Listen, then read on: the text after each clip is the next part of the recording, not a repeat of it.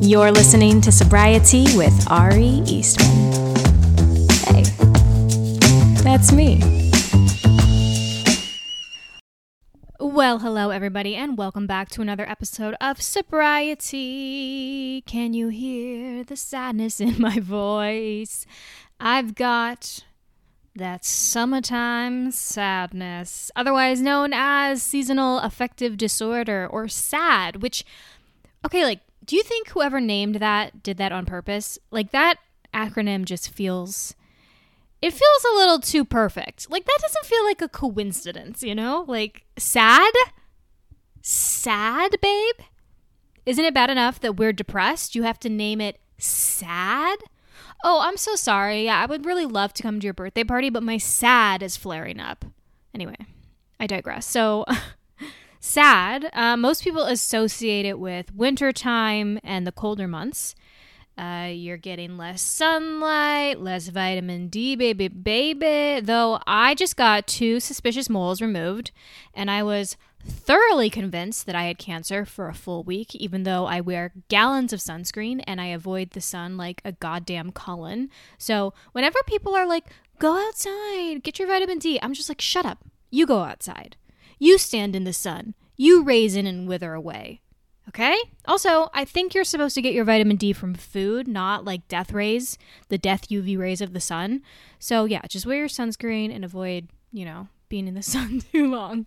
Sorry, this is my sad talking, because I have summer depression, which I didn't really realize was a thing. I just always thought, I would always just be like, well, I have opposite seasonal affect disorder. I don't know what's wrong with me, why summer just really bums me out, makes me really, really fucking sad.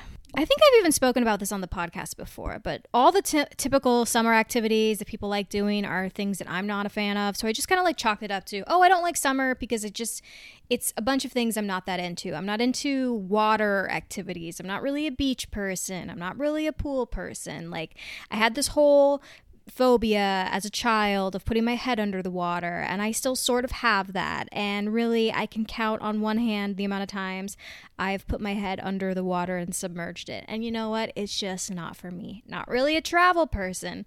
Don't really feel a burning desire in my loins to explore other places, because I explore the deep recesses of my mind on a nightly basis, and that keeps me plenty busy.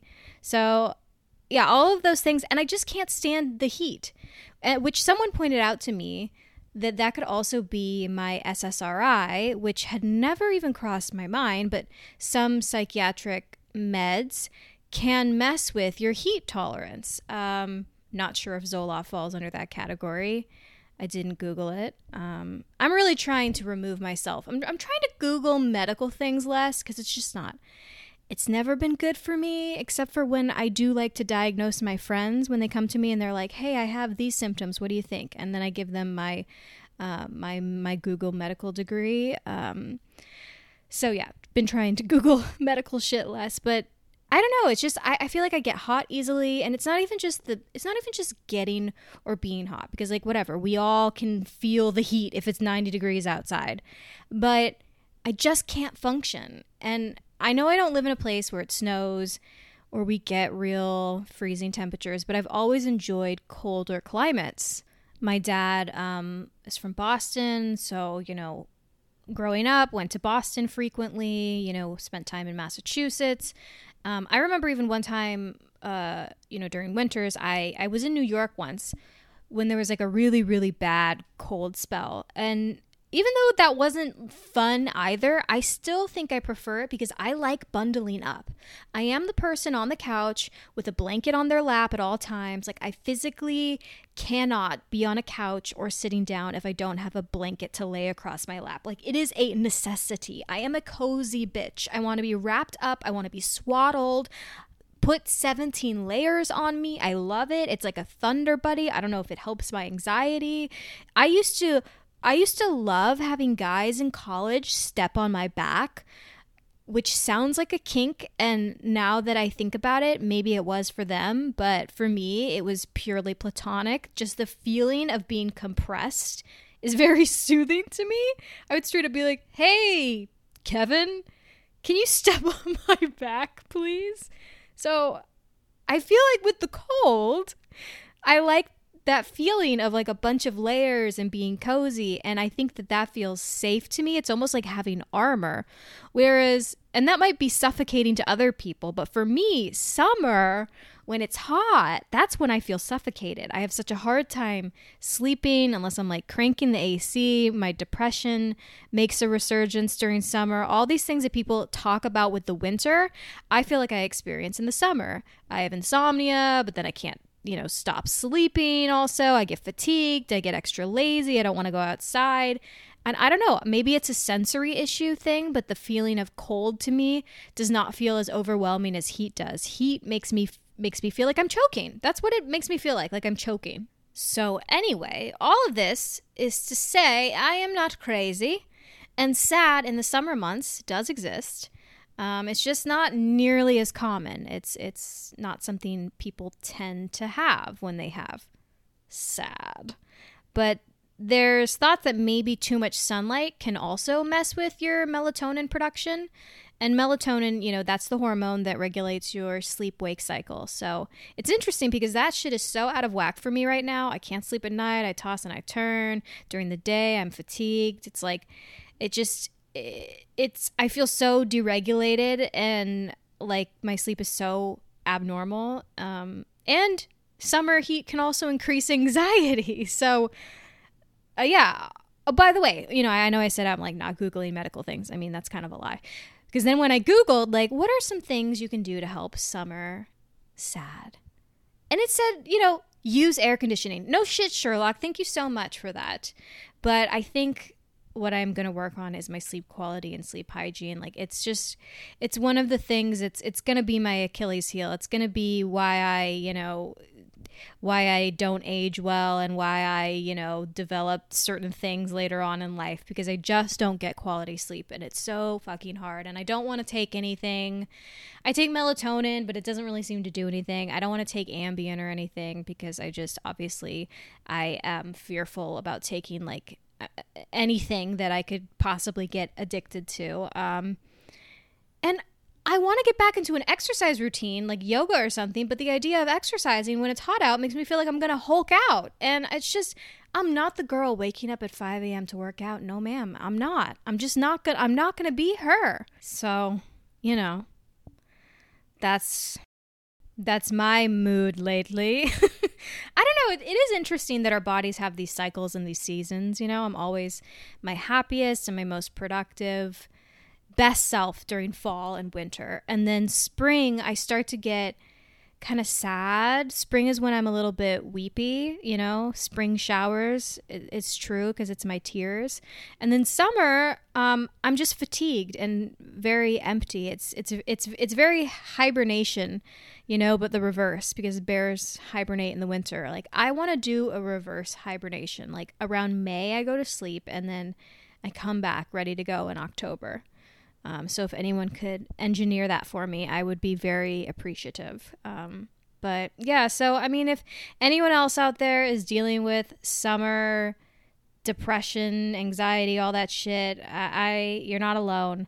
And I think the other thing that makes it really kind of extra isolating is because summer is this time when you're supposed to be having fun. And I talk about this constantly, but the idea of expectations really, when I feel expectations placed upon me, it makes me feel, it just makes me feel uncomfortable. And so, summer's supposed to be fun and you're doing all these things. And it's almost like if you're depressed in the winter, you're given a pass because people are like, well, yeah, that's what happens.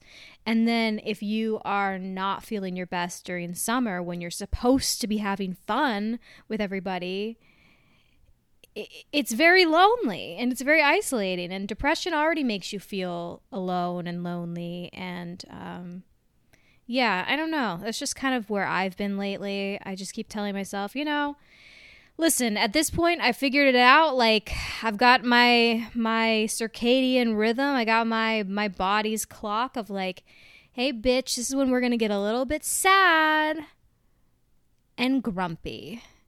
But then you're gonna be on. I get to have, like, people talk about, like, whatever, hot girl summer. I mean, I feel like hot girl summer at this point was like 70 years ago, but I have that in the fall and the winter. And again, it's not just this, like, it's just this weird cyclical thing that happens, and I don't know why. I can't really point to anything, like, but it's just what my body seems to prefer. And when your body and your brain are happy, that's when things are good. You got to have your body and your brain in alignment. And right now, let me tell you, they're not. Okay. My body is sweating and my brain is crying. Water's coming out everywhere. It's something that made me happy this week. It's my pink cloud of sobriety. Okay, so I don't have a ton to report on the pink cloud front. However, I think I've started lucid dreaming again, which is something that I did a ton as a kid. Obviously, I didn't have, like, the vocabulary for what it was, but I've always been very, like, connected to my dreams, whatever. I'm a Pisces. But yeah, I used to be able to kind of manipulate my dreams. And if I had a really good dream, I would be like, oh, I can go back to sleep and pick that dream back up again. And that was, I don't know, there's something about childhood too. You're really tapped into your creativity and imagination. And I feel like, there's children just have fewer barriers to kind of tap into weird shit like that.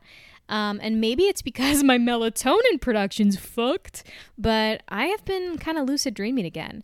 And it could be a side effect of being depressed, but I've been having these, like, really good dreams about, like, these celebrity crushes of mine. And I'll wake up and I will be like, I'm going back to sleep and I'm going to finish the dream, and I'll manipulate the dream to, like, go the way I want it to. And that's been fun. So that's all I've got to report is my dreams. So, well, with that, got some great episodes coming up in the next few weeks, so stick around for that. And, listen, as they say, every rose has its thorn, and every summer has a girl that's not having a good time. And I just happen to be one of those girls. But it's okay, because we make it through. And yeah, I mean, dude, next month I'm going to be 3 years sober, which is crazy. So I'll have to figure out what I'm going to do for that. But as always, thank you so much for your love and your support. You guys always make me laugh and smile. And I just appreciate you being here while I rant into a microphone and I call in my therapist. I mean, I have a real therapist too, but sometimes this microphone's in competition. I'm not going to lie to you. I hope she doesn't, the therapist I pay doesn't hear that. But, anyway. With that, I'll talk to you next week. Love you.